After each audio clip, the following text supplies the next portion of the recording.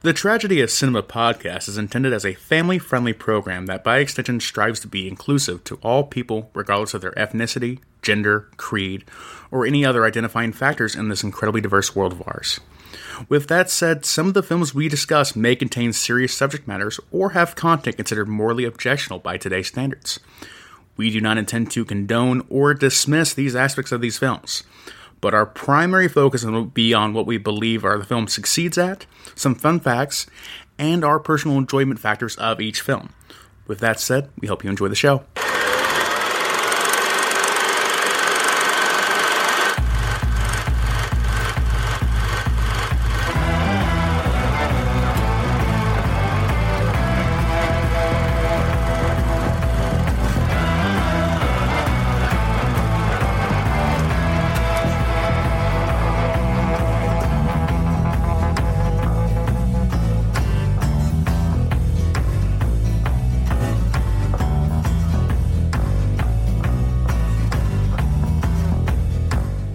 I can't remember who met who first, or who fell in love with who first. All I can remember is the seven of us always together.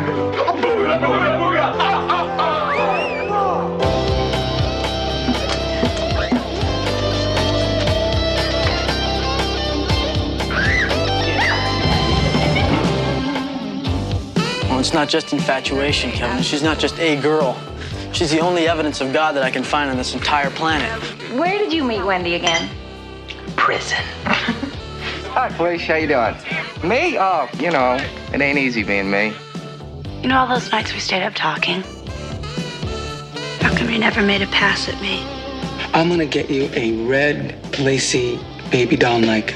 Alec, I'm very happy in your old pajamas. Well, I'm happy when you're out of my old pajamas. Alec is becoming a Republican and he wants to get married. Oh my God. Do you ever feel like you're not accomplishing anything at all? I think I'm in touch with that emotion.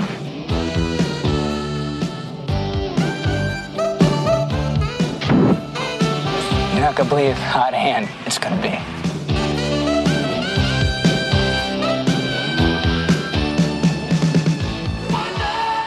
All right, guys, welcome back to the Tragedy of Cinema podcast. I'm your host, Jimbo, and joined once again by... The lovable but gullible Kyle. That gullible is true. Today we will be talking about another great 80s movie, St. Elmo's Fire, which will be episode 135. But Kyle, before we get started, I will have a question for you. But first, we did have a new review. And as always, we do read all reviews on air as we get them. Usually, there's a little bit of a delay. I think this one's from like March 15th, but because we record like 2 or 3 episodes at a time, we will record or give them as we get them when we record. So, Kyle, what does this review say? Okay, don't have who this is. Yes, you do. It's Jason B at the bottom or something. Jason B at the bottom. Okay, I don't see on this. Oh, yes, yeah, Jason B 007. That's right. Okay, Bond. Yeah, Bond. Jason Bond. So, actually, it's B Jason. Don't wear it out. He says, I was made for loving you, is a quote from the Bride of Frankenstein Bond. I think that's in response to, remember our last Real Talk, where we had the Kiss songs to a movie. That's right. And he thought I was made for loving you from the Bride of Frankenstein, which I think is a really, really good choice. That is very well done, Jason. So, and he gives 5 stars. Very complimentary. Thank you very much. We appreciate it. So thanks, Jason. Appreciate you. Thanks for listening. So, Kyle, my question for you today is, is another, even though it's a comedy per se, it's more of a drama, I do believe. It's another hard one to talk about because there are some topics in here that are really hard to talk about, but they should be talked about, but it's hard to talk about. But my question to you is this. Who was your favorite character in St. Elmo's Fire and why? Probably Demi Moore's character. One, because she's Demi Moore and incredibly beautiful, and secondly, she seemed like the only rational human being in the whole story. Rational because she was high all the time and lying about her job. Demi Moore played the No, she played the druggie. That's right. She played the druggie. Wait, who played? Gosh, I'm messing up already. Who played the doctor? Wait, I thought it was Demi Moore who played the doctor. Who played the doctor? Who played the doctor? McDowell. What's her name? No, you're wrong about this. No, I'm not. Jules is the one that was locked in the room at the end, and they all break through the window to try to save her. I know I'm right.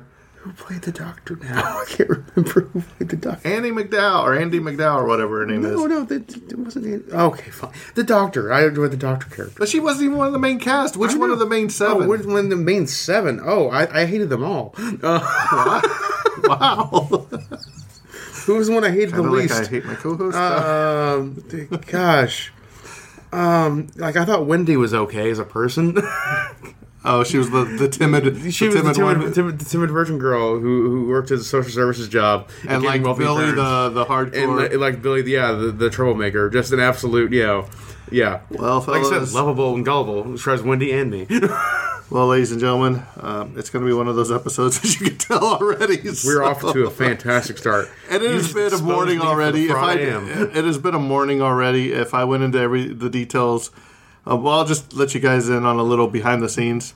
So, Kyle and I, the 4th anniversary episode is coming up, and we have been talking about doing this movie for the 4th anniversary episode. For the past few weeks, we've been talking about which video we would do. To come to find out that we already covered it last year. So, the whole day's been shot because Kyle thought we were going to be recording this for like 2 hours, and so now it's just like a Mandela effect because I don't remember covering it. He doesn't remember covering it, but it's on the podcast feed. Time is a flat circle, Jimbo. Yeah. So, but once we start talking about it, we do remember. So now we got to throw that out the window and come up with something completely different. So hang in there for that. So as we're talking about our 4th anniversary, we might as well throw this out there. If you guys would like to send in an email or an audio clip, send it to thetragedyofcinema@gmail.com. We will incorporate that into the recording. I will play them. That way you guys' voice will be heard on the podcast as well. So, Kyle, you've already butchered this episode so far, so why don't you go ahead and take away the notes? I mean, what else could go wrong today, right? So many more things, Jimbo. I'll show them to you all. I'm sure we will. How many times are you going to butcher a name this morning? Let's find out. Yes. The answer is yes. All right. St. Elmo's Fire, released on June 28th in 1995, also under the alternative title of The Real World, or Sparks, apparently. Don't know the history of that, so that may be in the trivia later tonight about some of the alternate titles we had going on in that movie.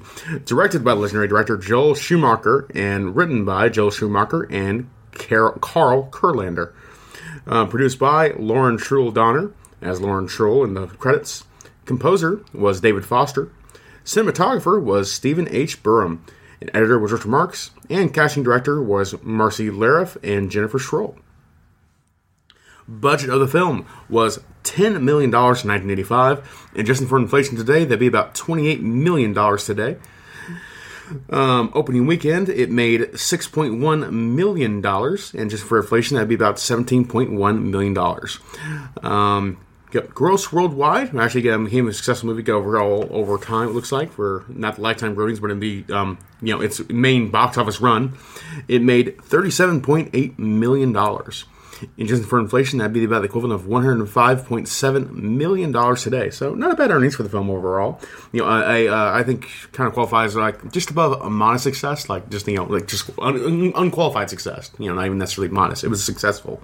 It wasn't like extremely successful or modest. It was like right there at the line where you don't even add anything to it, in my opinion. I'm going to give a quick little plot summary of the film here. 7 friends, Alec, Billy, Jules, Kevin, Kirby, Leslie, and Wendy, are traveling to navigate through life and their friendships following college graduation. Alec, who aspires to a political life, has just shown his true colors by changing his allegiance from Democrat to Republican, which freaks out his girlfriend Leslie, who he wants to marry. Budding architect Leslie, on the other hand, has an independent streak. She believes she has to make a name for herself to find out where she's going in her life, and she can't truly commit to another person in marriage. But Leslie and Alec have decided to live together because Leslie refuses to marry Alec, and Alec believes this justifies certain behaviors that are unacceptable in a married life. Kirby, on the other hand, who wants to become a lawyer and who pays for his schooling by working as a waiter at their local hangout called St. Elmo's Bar, and a sterling writer Kevin are currently roommates. They are opposite extremes of the romantic spectrum. Kirby is just reconnected with Dale Biberman, a slightly older woman he knew in college who is now a doctor. See, that's the Dale Biberman's character I found to be the most rational character. Yeah. It's okay. I'll get that in the cast later. Lost my place for a second. Yep. He falls madly in love with her and will do anything to impress her. Kevin, on the other hand, doesn't date and states he doesn't believe in love, making his friends speculate that he may be a closeted homosexual who is secretly in love with Alec. Kevin will eventually open himself up to one friend who matters the most. Billy, married with a child, is the irresponsible one of the group who would rather sleep around and play with a saxophone than face the realities of being an adult with family commitments. He still lives in the memory of his fraternity glory days. Next up, we have virginal and sheltered Wendy, who comes from a wealthy family, works for a low-paying social services job. Her family provides all her financial needs, but she's in love with Billy, who turns to take advantage of her adoration of him. And most of them are concerned about Jules, who works in a bank and lives in excess of all facets of her life and doesn't have the financial means to live that kind of lifestyle. The question for all 7 becomes whether their friendship can survive adult real life. Guess it's less of a synopsis, more of a plot summary. And the credits roll, the movie's over. Yeah. Still, I think it covers a lot more than a synopsis when it's just like 7 friends deal with real life. I was like, that's not really Kyle, a summary. as you go through the cast of the main people, when we get there, let me know, and I'm gonna, if I have notes on those people that I think auditioned for the role or wanted to play the part, we'll stop after each one, and I'll let you know if I have anything for them. Okay, all right, I'll do that whole thing for you real quick. All right, and going into the next facts here, we have a quick little shout out to the awards where the soundtrack was nominated for a Grammy. Pronunciate. It was nominated for a Grammy for best album. Grammy for best album of original score written for a motion picture or television special.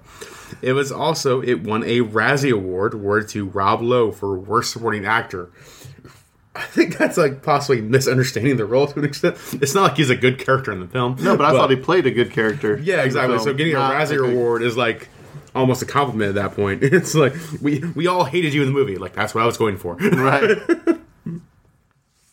Yeah. Quick little technical details of the film. It has a runtime of 110 minutes. Sound mix is Dolby Stereo. Color film. This is a color film. Aspect ratio is 2.39:1. And the camera used was the Panavision Panaflex Gold and the Panavision C Series lenses. Then we have some filming date information. This film started filming on October 15th, 1984, and wrapped filming on October 31st, 1984. That's a 2-week film schedule for a movie with 7 lead characters practically. That's incredible. Absolutely, yeah. Filming began 10/15/84 and wrapped up 10/31 after 2 weeks, 16 days of filming, whole movie. That's insane. You been doing that now? I mean, you met movies that take months to film or whatever. That's a tight Kyle turnaround. Jimbo. I think this summer, Jimbo and Kyle star. And Jimbo and Kyle go to Comic-Con. We will take our iPhone and we will make a movie about Kyle going to Comic-Con. We'll make a movie in 2 days. Show them up. Real big. Real big. Yeah, take that. Yeah, take that. Movie awards, movie people. We'll show you how it's done. Make a movie. It's just a vlog, Kyle. Yeah. Okay, moving on to the cast of the film here. We have Emilio Estevez playing Kirby Keeger.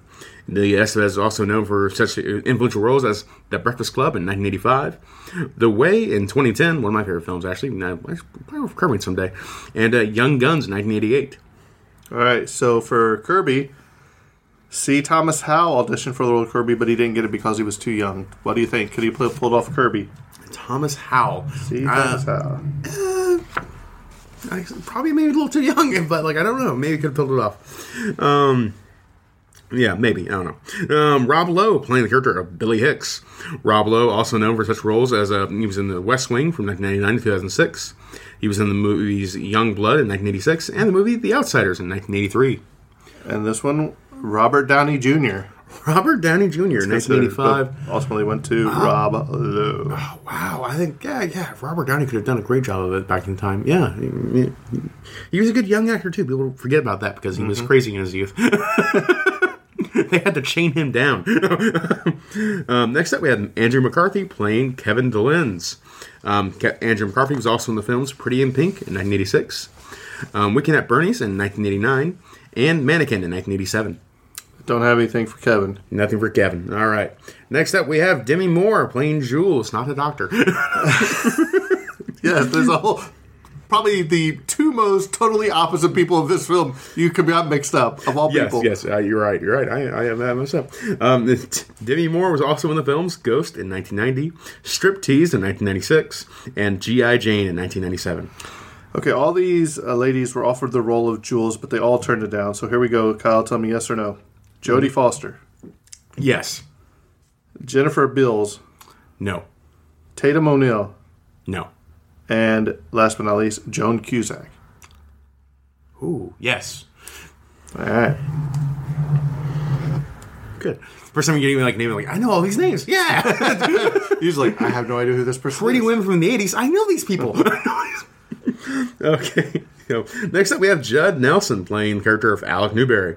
Judd Nelson was also in the films The Breakfast Club in 1985, New Jack City with Wesley Snipes in 1991, and Blue City in 1986. Got anything about Judd Nelson? Nothing about Judd. Nothing about Judd. All right, moving on. We have Ali Sheedy playing Leslie Hunter. Ali Sheedy was also in the films The Breakfast Club in 1985, along with Judd Nelson. Short Circuit in 1986, and War Games in 1983. All right, Kyle, this is probably the longest list of people that were considered for the role. So here we go. Yeah. Yes or no? Brooke Shields. No. Yes. What? You don't think so? Okay, maybe. Okay. Meg Ryan. Yes. No. How dare you say no to Meg Ryan? Jamie Lee Curtis. Yes. Melanie Griffith. Yeah. Sarah Jessica Parker. Really? Yeah, sure. Yeah. Bridget Fonda. Yes. Absolutely. Yeah. That would probably Bridget Fonda might have been perfect. Yeah. Bridget Fonda would be even better. Elizabeth Shue. Elizabeth Shue. I don't remember what she was in. Oh gosh, this one's driving me nuts. Back to the Future. Oh, right. She would have been great. Okay, yeah. Thank you. I think if that's the girl, that's the girl. She would have worked perfectly. I believe so. My mind is a little fried this morning after everything we've went through. Mm-hmm. And Jennifer Jason Leigh. Jennifer Jason Leigh. Oh, yeah, maybe. All right. That's all for Leslie. All right, that's all for Leslie. Moving on, we have Mara Winningham playing the character of Wendy Beamish.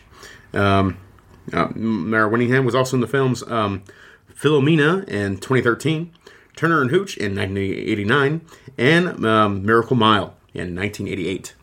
The only other one I got something for is Naomi.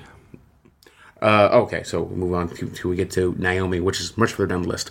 Next up, we have Martin Balsam playing the character of Mr. Beamish. Martin Balsam was also in the film All the President's Men in 1976, 12 Angry Men in 1957. Great movie. Must we point out that it's probably my favorite movie now. Of all time. Of all time. It's got to be up there in your top 10 at least. Next up, we have The Taking of Pelham 123 in 1974. I want to watch that film sometime. I have not watched it in my life yet. It's a Walter Matthau film. And then they remade it with Denzel, and that's a great movie that I have watched. Put it to the list. Denzel and John Travolta. It was pretty good. The new one, anyways. I haven't seen the old one. I want to watch the old one. Moving on, we have Joyce Van Patterson playing the character of Mrs. Beamish. Joyce Van Pattern was also in the films Grown Ups in 2010. I believe that was the Adam Sandler film. Bone in 1972. And Monkey Shines in 1988. I have not watched Monkey Shines in forever. I don't know if I watched any of those films. Oh, really? No. This is probably the only film I watched with Joyce Van Pattern. You've never seen Grown Ups? No, wait, yeah, that's where Kevin James. Yeah, that's where Shaq plays like a mall security guard or something, or a cop. Shaq's a cop in that film. It's weird. Next up, Jenny Wright plays the character of Felicia. Jenny Wright was also in the films Near Dark in 1987, I, Madman in 1989, and Out of Bounds in 1986. Oh yeah, Grown Ups. What didn't Adam Sandler get in a fight with Stone Cold Steve Austin? How did you go? You go back like 6 questions ago, and you're like, now I remember. That was one sentence before this. But answer the question. In Grown Ups, didn't Adam Sandler fight Stone Cold Steve Austin? Honestly, I don't know if I've seen Grown Ups. If I did, it was only bits and pieces. I'm going to Google it probably mid-show now to see if Stone Cold Steve Austin it probably wasn't that good of a movie. Oh, sure, I'm sure it wasn't. And that's the decade where Adam Sandler didn't make good movies. Speaking of Adam Sandler, dude, Hubie Halloween is hilarious. If anybody's never seen it on Netflix. That's a Netflix movie, right? It is. It's pretty funny. I've been meaning to get around to it. I haven't get around to it. I probably won't get around to it until next October. You will when we cover it. I'm gonna force you, Kyle. You will watch the movie. Okay, next up we have Blake Clark playing the character of Wally. Blake Clark was also in the film 51st Dates in 2004. Also Adam Sandler, Waterboy, Adam Sandler again, 1988, and Shakes the Clown in 1991. Shakes the Clown. Yeah. Then we have John Cutler playing the character of Howie Krantz. John Cutler was also in the film The Running Man with Arnold Schwarzenegger in 1987, Ruthless People in 1986, and the film New York, New York in 1977. Next up, we have Matthew Lawrence playing the character of Ron DeSandro. Ooh, excuse me. Matthew Lawrence is also in the film A Twist of Faith in 1999 and Eddie and the Cruisers in 1993. Fun fact, when I Googled Matthew Lawrence, I got the wrong Matthew Lawrence, and that was the kid from Mrs. Doubtfire, and he was also in the film The Hot Chick in 2002. So really, there's two Matthew Lawrences. One is spelled with like the W-E-R, which is the one that was in The Hot Chick, and this Matthew Lawrence, who was only in like two other films besides this film. Leave it to God. I am great at my job. Next up, we have Gina Heck playing the character of Judith. Gina was also in the films Drive in 2020, and also in the film Night Shift in 1982. And last and not least, because it's the last character we have a alternative casting for Jimbo here, we have Anna Marie Horsford playing the character of Naomi. Anna was also in the films Minority Report in 2002, Friday in 1995, and most recently in the film History of the World Part 2, which is actually a somewhat television series. I refuse. You've not watched it at all? To watch it. You refuse to watch it. Why's that? I just don't think it looks good. I didn't think it looked good either. I have not watched it either because I don't use Hulu. Why are you arguing with me then? Well, because no, I'm not arguing with you. I remember you asked me the question. I want to say a year or even 2 years ago, if that film will ever be made, and I was like, absolutely not. Mel Brooks is in his mid-90s. He will die. There's no way he's going to make this film. And sure enough, it eventually came out. So, egg on my face. I guess we might have to watch it. History of the World Part 2 did get made, even though it might be terrible. Which I've actually heard not too bad things about it, so we'll see. But back to Naomi. Yes. So for Naomi, Laura Dern is the only one that auditioned. Laura Dern. And Laura Dern's a great actress, and she could knock anything out of the park. So okay, that's good for her. They have it from Cal. Okay, so Cal, was there any awards? We went through those two awards. It was that Razzie and that that's Grammy right. nomination. See, the way this is going, this episode's derailed since the beginning. Exactly. Since I woke up, we're just going to throw this podcast in the trash. I mean, you wake up. Number one, you almost oversleep because Kyle says, "I'll be there in about 3 minutes." 2, you're come to find out that your printer ran out of ink. So there's that. Then you cover we're going to cover this for our anniversary episode, and guess what? We already did. And it's just been a running downhill from now. So Monday. It sure has, except it's Wednesday. What a week! Hump day. Kyle, it's Wednesday. Oh no. So, Kyle, we covered The Breakfast Club. I think it was episode 3 or 4, something like that, way back with Terrence was our co-host. But the cast in this, you kind of think in the 80s, it was kind of like the Brat Pack. Kind of a spin on the Rat Pack. A lot of these actors and actresses were all together in movies. And some have said that St. Elmo's Fire is a direct sequel to The Breakfast Club after high school. This is where they're going out of college. That was definitely the vibe I got. But it's not the same. No, it's not. It's really not. Right. It's not the same character. It's not the same guy. It is a different story, but in many respects, it is like the spiritual successor in my eye of this film. And like you can imagine those characters going to this kind of lifestyle after they graduate from high school. So Kyle, let me ask you a question real quick. So, is there any friends from high school that you have kept in contact with that were as tight-knit as friends as these that even to today? I wish I could say yes. And I kind of put it on myself to fail to keep those relationships as active as I should have. Of course, that's a two-way street, of course. Right. That's on me and them to a degree. But I do have friends that I keep in contact with. Like, luckily, social media is a thing now where like you can keep in contact with friends a lot easier that way. So I say I still have friends that from high school that I still talk to daily on social media. And to that extent, it feels like a close connection, and we try to hang out whenever we can, at least once or twice a year. But that's about as good as it really gets for modern adult life. Right. Now. Well, it's like so that's personally for me. How about? Sorry. Well, what I was going to say is that there was only 12 people in my graduating class. Okay, so 6 boys, 6 girls, and I probably don't talk to any of them. It's sad. I mean, yes, we all grow up. Some are in Florida, some are traveling the world, some are different stuff. Some of them might even still live in the city, but just, people grow up, people fall out of friendships, you know what I mean? But when you're in high school, you think, man, nothing's better than this. We're going to be friends forever, which is not the case. Even ADZ, who does the Twilight Zone with me, he was a grade ahead of me. And our family spent time together. We went on vacations together when we were younger. But even the point of when he graduated from high school, and he was a year ahead of me, and then I graduated, we probably hadn't talked since, it had probably been a good 15 years or so, 20 years, since we actually sat down and started talking about family and stuff again, friends. So through this podcast, we have made that connection again where we've actually grown closer again than what we had been, as well as Stephen Emery and his family. I just think it's very interesting that at the end of this movie, you get the feeling that when Billy goes off, they're like, hey, we'll always be together, and Billy goes off to New York, wherever he goes, you're like, will he ever really keep in touch? It's just, it's one of those things that you hate to say, but, and some people may have that relationship, but I didn't. So that's where I kind of... Yeah, and just kind of like bring back to like, there's a sadness to it for sure, but there's also like, there's kind of a new life as well, because like, that's you coming into your own as an adult individual yourself too. So that's why those things drift apart, because you come into your own and then you realize what you value yourself is like, it turns out not to necessarily be that friendship. Even that friendship's still valuable in like your history, you appreciate that. Going forward, you have more important things to do in your life, and as do they. And I think that's also like a thing to be positive about as well, right? So like it's not all sad in that sense, right? So I just wanted to point that out. Number one, the Brat Pack, and then also about the friendships. But let's go ahead and talk about some of this trivia, and you can throw your clipisms in here, the Kyle knowledge, if you will. Exactly. No, I think that's funny, and then you can go on to the next topic. I'm a cliche, folks. All right, here we go. So there's not a lot of information on this. There's only 4 pages, so we'll go through some of this. So the name of the higher education campus that is seen in the movie is none other than Georgetown University. All the major characters in the film's story attended this university together. After reading the script, Georgetown University administrators refused to allow producers to film on campus. So the on-campus scenes were filmed at the University of Maryland instead. No Georgetown University buildings appear in the film at all. Yeah, whenever we go, because we went back to our recording like on Animal House and other some like college centric films.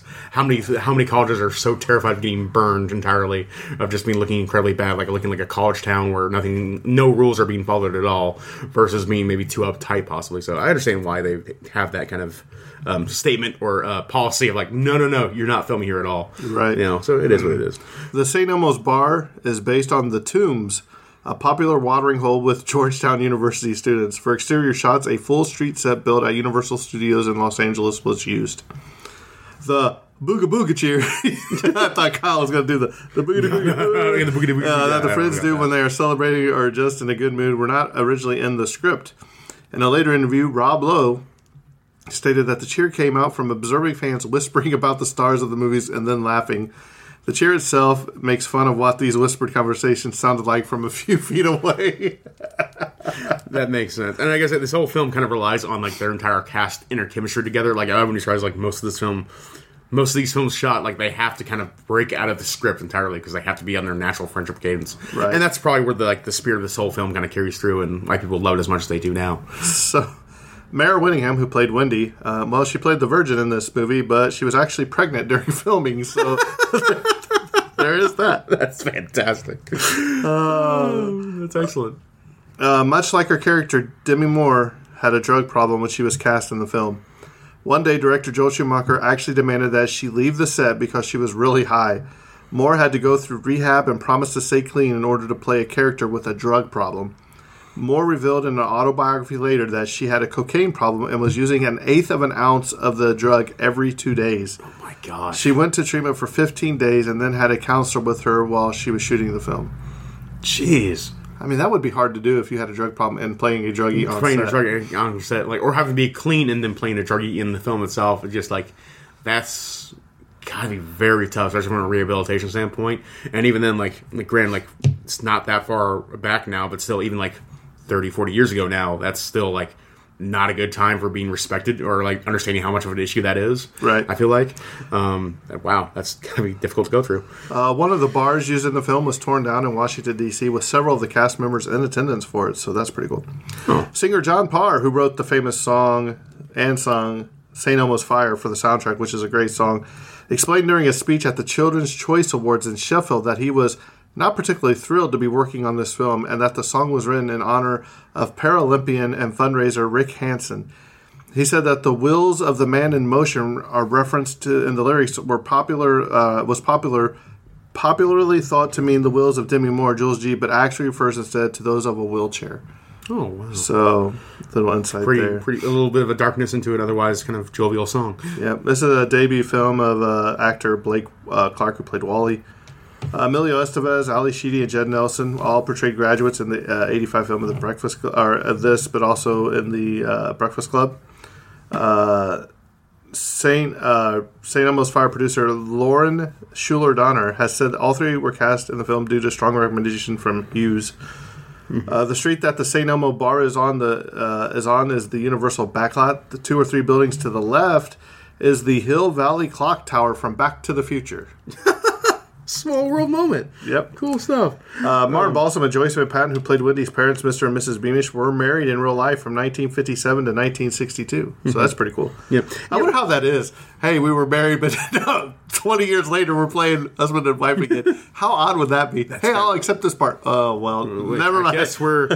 Oh, okay. Well, I guess I got a point. That's like putting on an old pair of shoes. I got to be at that point. I'm like, okay, I know how to fake our marriage. I did it for a few years before we divorced. Oh, wow. Sorry, that's dark. That's dark. This is the breakthrough film as a director for writer and former costume designer Joel Schumacher. So that's pretty interesting. Here we go again. The St. Elmo's derived from a real-life meteorological phenomenon, which is mentioned in the movie. It is also known as St. Elmo's Light.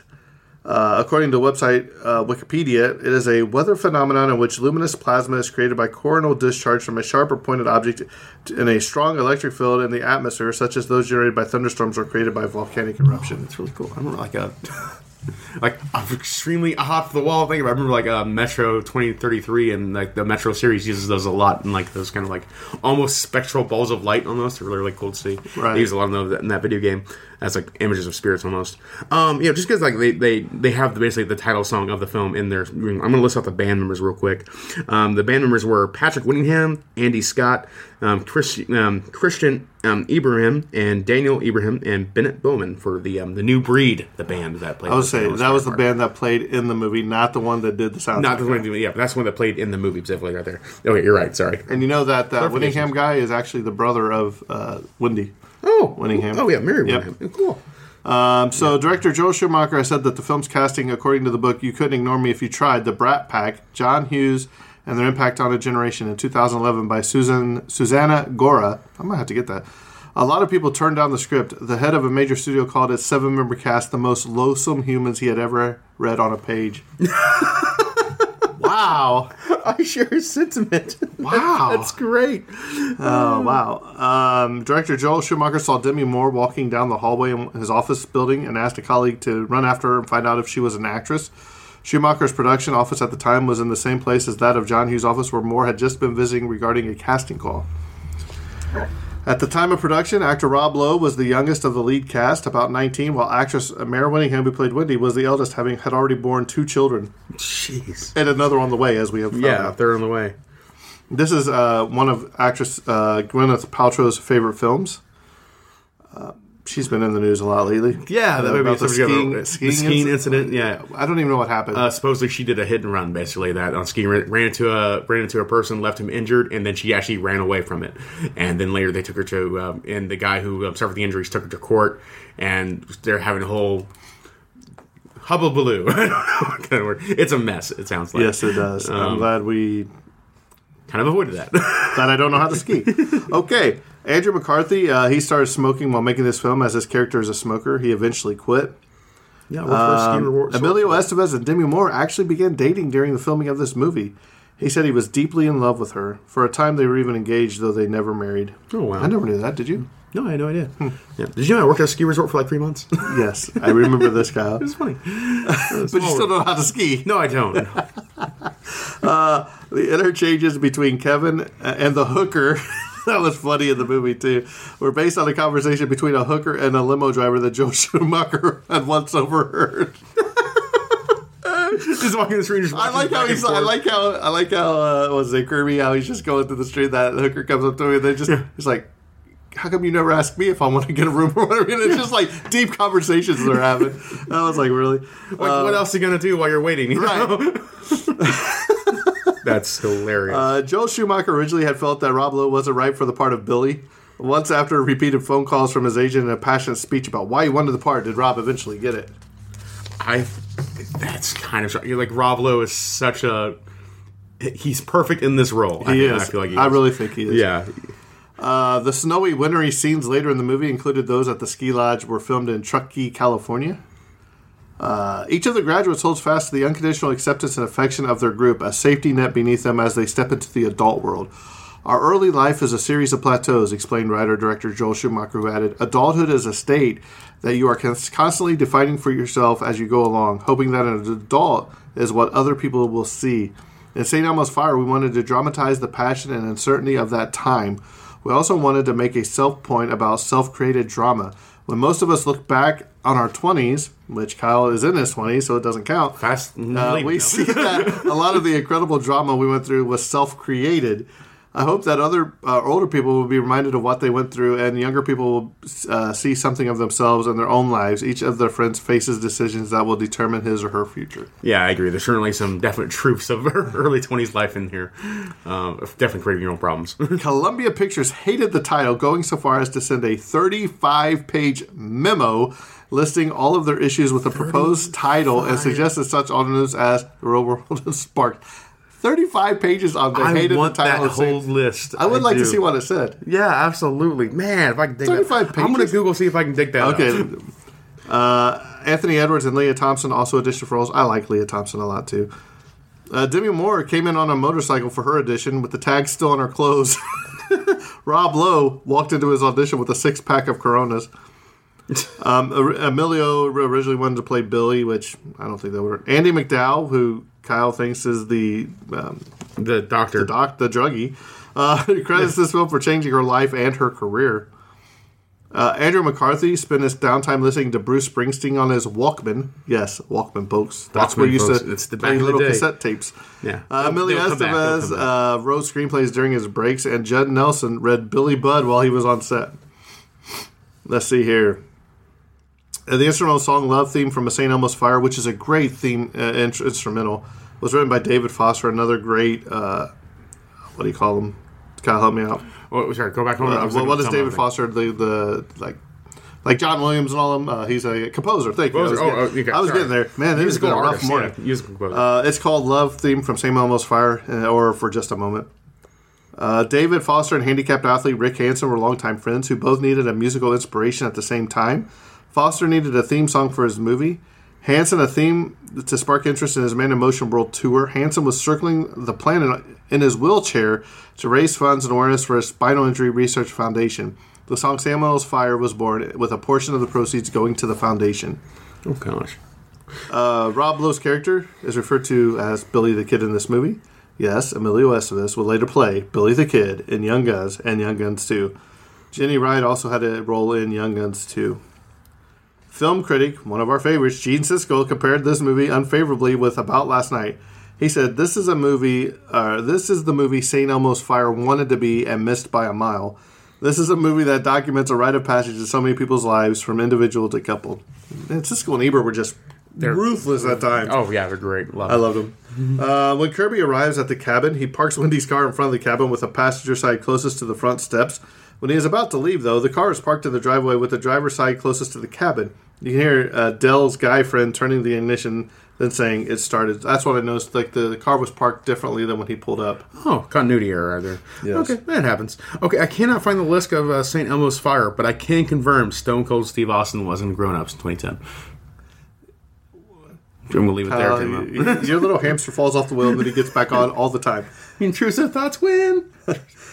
John and Dino Elefante, who wrote and performed the song Young and Innocent, are associated with the progressive rock band Kansas. John Elefante being most known for the lead vocal on the hit Kansas song Play the Game Tonight. Dino would later go on to produce for many Christian rock artists and such as the band Petra. Petra, never heard of which Petra. means The Rock. Dwayne Johnson. No, not I knew he was going to go there. And last but not least, Ali Sheedy was horrified by her sex scene with Andrew McCarthy. It wasn't until the day of filming that she realized it wouldn't be a simple fade out before any of the naked stuff happened. She wore a bodysuit, by the way. Both McCartney and Joel Schumacher made the process more comfortable. Quote, he knew I felt awkward and he shot it fast, Sheedy said of her director. He didn't draw it out on this painful exercise at all. And a mishap actually added some laughter to the scene. When the shower door was pushed out of frame, it was an accent that stayed in the film, much like Sheedy's reaction. It was my real laugh there, she says, which was hilarious in the scene. Good levity. So, Kyle, take it away. Take it away. Overall thoughts of this film. I think I forget the person who said it, but it's like I've never seen a bigger group of more lovable characters in my life, something like that to the effect. Loathsome, not lovable, loathsome characters. If you don't know what that means, they hate them. Yes, I know. I know. Okay. I know what loathsome means. Yes, and I agree. This is the first time I felt like an old man moment where like I hate all you kids so much. Was immediately these are definitely a whole bunch of kids that make their own problems and continue to make more mistakes going forward. And generally, I dislike how they rationalize a lot of the things they do and how they act going forward. Like, oh yeah, I'll be fine. I'll be fine. Like, no, you idiots need to get your stuff together and do this. And I think it was kind of funny for me to have that general reaction. Over the past few weeks, though, because I had to push this movie off a few times, but the past few weeks, I've definitely warmed up a lot more to the film. Overall, I think it's a pretty fun time, and it does recognize just like how young people create their own problems and the mistakes they kind of generally make, and even the most loathsome of them have redeeming qualities that I can respect and kind of admire to. Really? Give me a redeeming quality of Billy in this movie.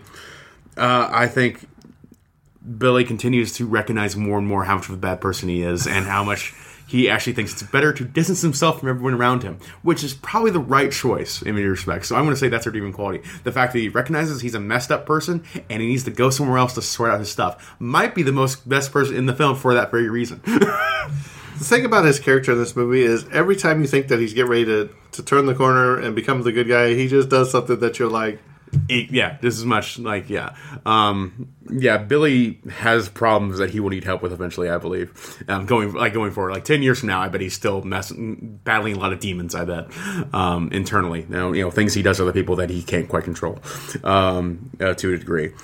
Still his responsibility, though. I think he gets closer and closer to recognizing that as the film goes on. And the other characters largely, like, they find a way of pushing their problems off to the side, I think, where I think, Billy is about to face them head on because he's forced to in many respects because he's going too hard. Same thing with actually Demi Moore's character Jules. Same thing, like she has to face problems head on because they're so big they can't be avoided. Versus the other characters I think kind of push things off too much. So that's for me. So, and like I said, like in general, I've warmed up to these characters a fair amount in the past few weeks because I've just kind of think like, I get it, young, dumb. It's all right. So overall, the film is like I said, I think also in comparison to it being a spiritual successor to The Breakfast Club kind of holds true. I think many of if I had any misgivings at The Breakfast Club, they kind of carry over into this film to be a little bit worse. It's not as good as The Breakfast Club to me, but I still think it's a pretty good film overall. So this is probably in the realm of like a strong 6 out of 10, maybe a soft 7 out of 10, around that general range to me, where I think it's worth seeing probably at least once. And if you're a fan of this genre of films, you'll definitely find something to enjoy out of it. So, for fans of the genre, I would say definitely go see it. But in terms of like film history and all that kind of stuff, you could pass it. It's not a big deal. So that's overall kind of how I feel with the film. Jimbo, what do you think of it? I think it's an all-star cast. I've always been a big Andrew McCarthy fan. I like him in a lot of the stuff that he does. Mm-hmm. I think Demi Moore did a fantastic job in this, but I guess it really wasn't that much of a stretch of her character to play a druggie. So she was in the moment for that. I know. She was there for that.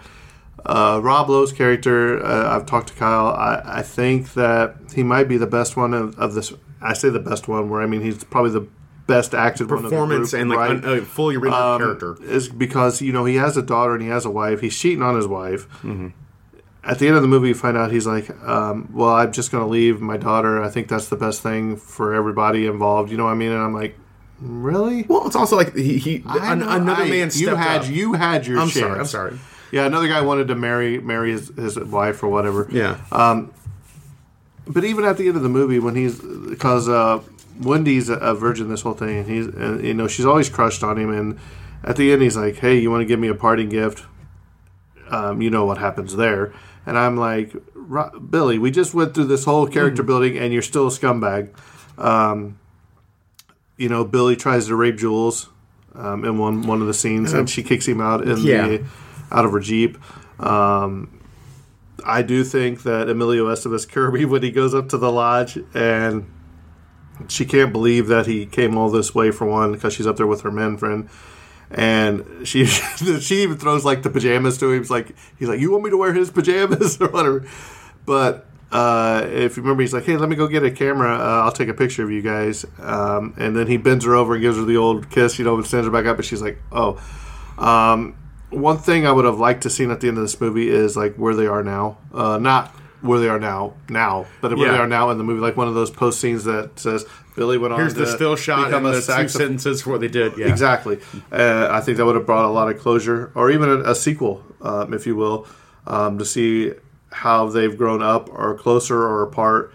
I like the chemistry, but here's something else. What was his name? Not Kirby. Andrew McCarthy's character, who they always picked on for being gay in this movie, when he was actually in love with one of his best friends, girlfriend, fiance. Yeah. And it comes down where they had a fight and broke up because he just wanted to marry her to have sex with her, and this guy actually loved her the entire time. And then she's like, "No, we're not going to be together." It was just because she still loves him. It was just like a love triangle. And at the end, she's like, "Look, I'm just going to take a break from both of you." You know what I mean? Like neither one of you. I'm going to be happy for myself for a little while. Yeah. So I think there's a lot of issues that this movie deals with that are great. I actually like it more now than I thought I did. This is probably my second or third time watching it. It is rated R. There is some language. I don't remember any nudity off the top of my head.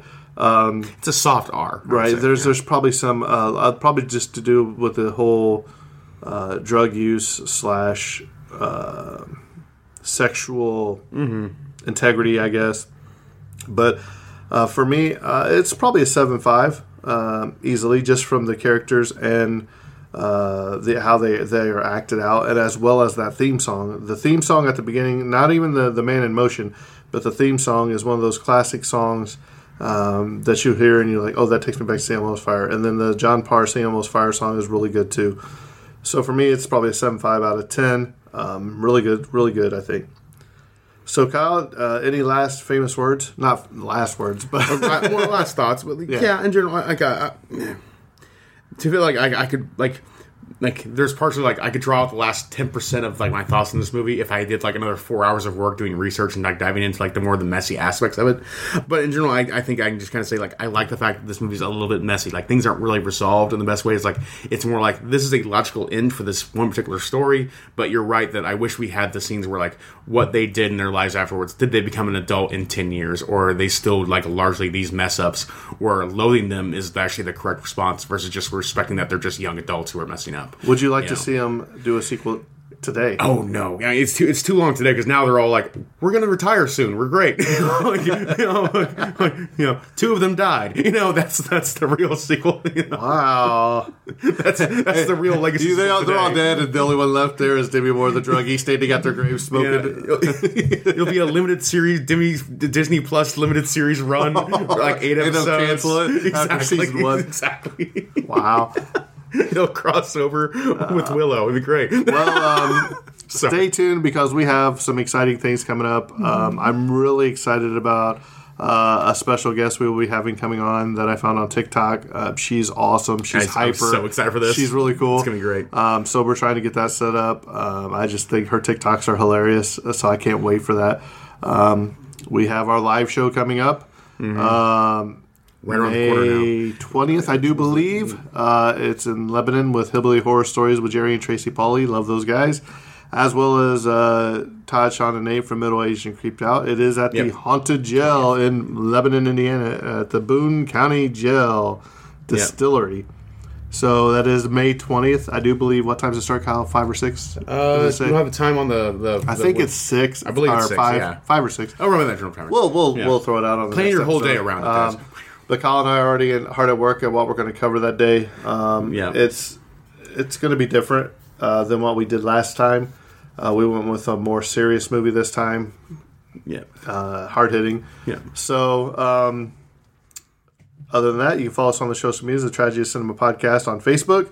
If you want to leave us a review on Apple, we will read it online, or even Spotify, wherever you. Good or bad, we will look at it. We'll read it. Yeah, we don't care. Yeah. And then also, let's keep Brett stepping off from the Evil Never Dies podcast in your thoughts and prayers, as he's having a heart procedure today.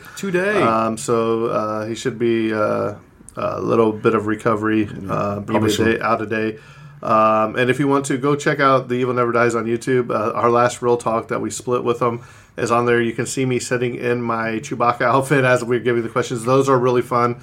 We will be planning another one here soon with The Evil Never Dies. So we usually do them once a month after we record our Planet of the Apes series with Brett.